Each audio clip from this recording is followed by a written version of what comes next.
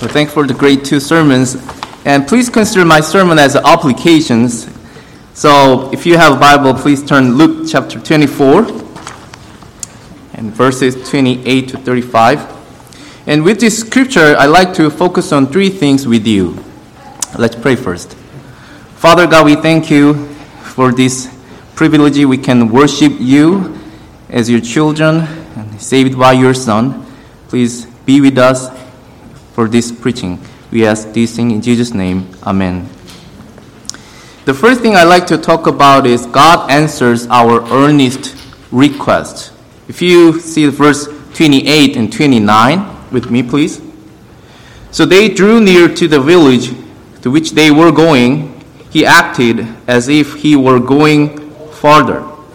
That they urged him strongly, saying, "Stay with us, for it is toward evening, and the day is now far spent." So he went in to stay with them. So here, a few questions naturally arise. You may wonder if Jesus really wanted to go farther than Emmaus.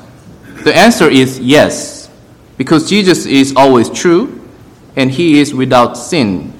Hebrews 4:15 says, "For we do not have a high priest who is unable to sympathize with our weaknesses, but one who is in every respect has been tempted as we are, yet without sin." So it was true will of Jesus going farther than Emmaus. Then what would happen if the two disciples did not strongly urge him to stay with them? On this question, Greek scholar A.T. Robinson answers, quote, "Of course, Jesus would have gone on if the disciples had not urged him to stay." Quote, "I agree with him because it was Jesus' will to go further." However, as we know, Jesus graciously answered the earnest request of his disciples, and he stayed and had a dinner with them. It is because Jesus sympathized their weaknesses, which is their faith. In the scriptures, faith in scriptures, especially the resurrection of the Messiah. So Jesus helped them to believe of his own resurrection.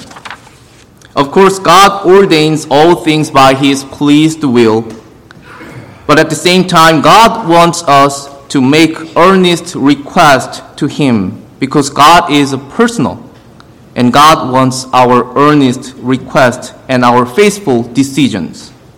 So God uses our circumstances to lead us in earnest prayers and then grants us what we hoped for. Even their earnest desires to be with Jesus was given by God. When Jesus taught them the scriptures, he worked their heart, giving them faith by his Spirit.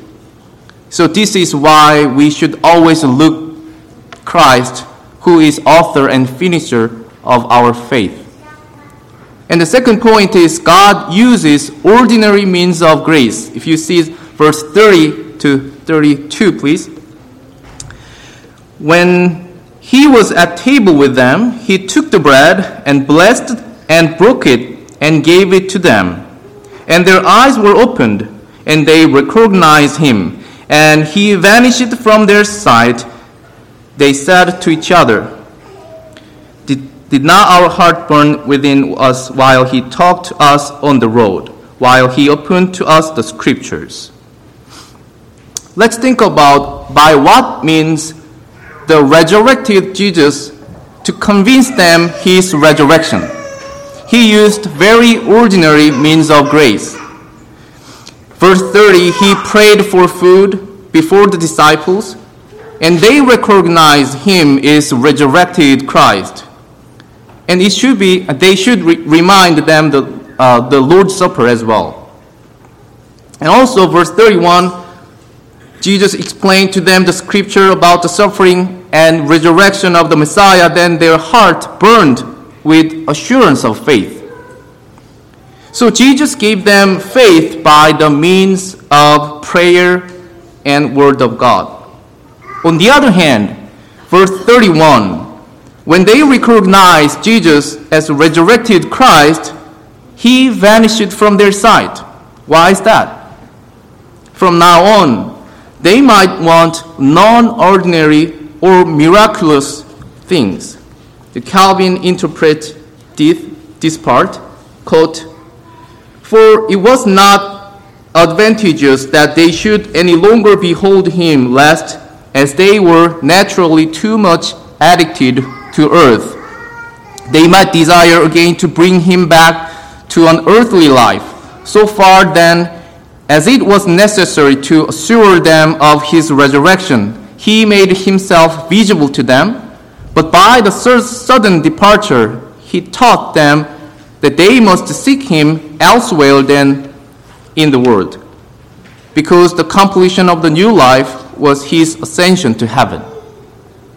So not only Jesus sympathized their weak faiths, but also he was well aware of their weaknesses, because he himself knew what was in man. Even now, God still uses these ordinary means of grace, such as prayer, Word of God, and the sacraments, to grow our faith and holiness. So it should be remembered that the reason Jesus himself used these ordinary means of grace to witness about his own resurrection. This means that we also should be witness of Jesus' resurrection using the same ordinary means of grace, because men are the same then and now, and God is always powerful then and now. So thirdly, my point is God's truth is immutable and it saves men. Truth created by man always changing. It changes according to the times, cultures, and circumstances and opinions. Then it cannot be really truth.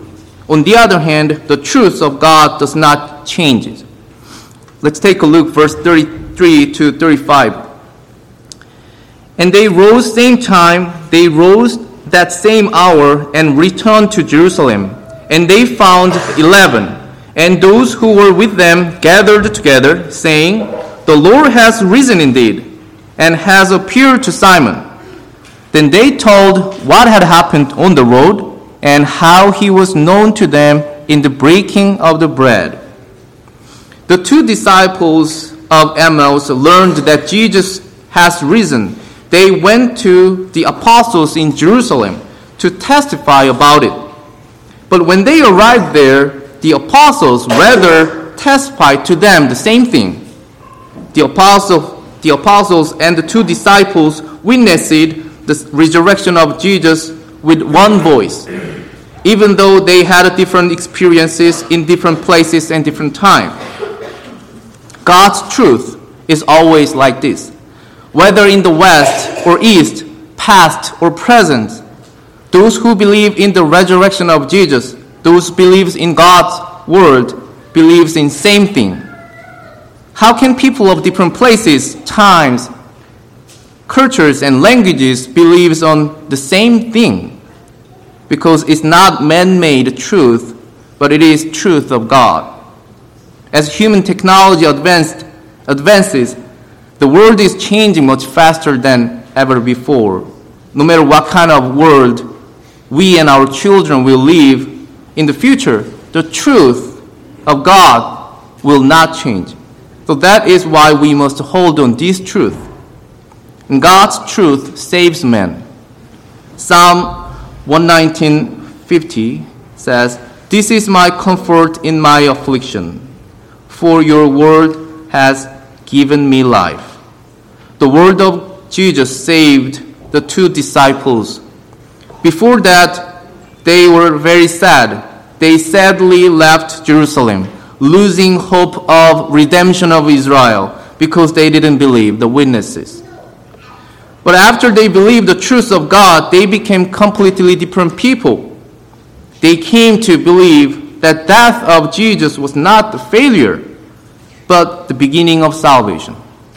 So they got the hope of final redemption of Israel, that the resurrected Jesus will do at the end of the world. And they rose up that very hour and joyfully returned to Jerusalem, even though it was very late. The Lord Jesus Christ suffered and died, but rose from the third day. What the world saw as the end of the situation was actually God's new beginning. Whatever our situation is, let us rise up joyfully in faith and live by the word of God. Let's pray. Father God, thank you for this unchanging word of God and unchanging love. Father, we thank you that we have given this faith in you and this resurrected Christ. We ask this in Jesus' name. Amen.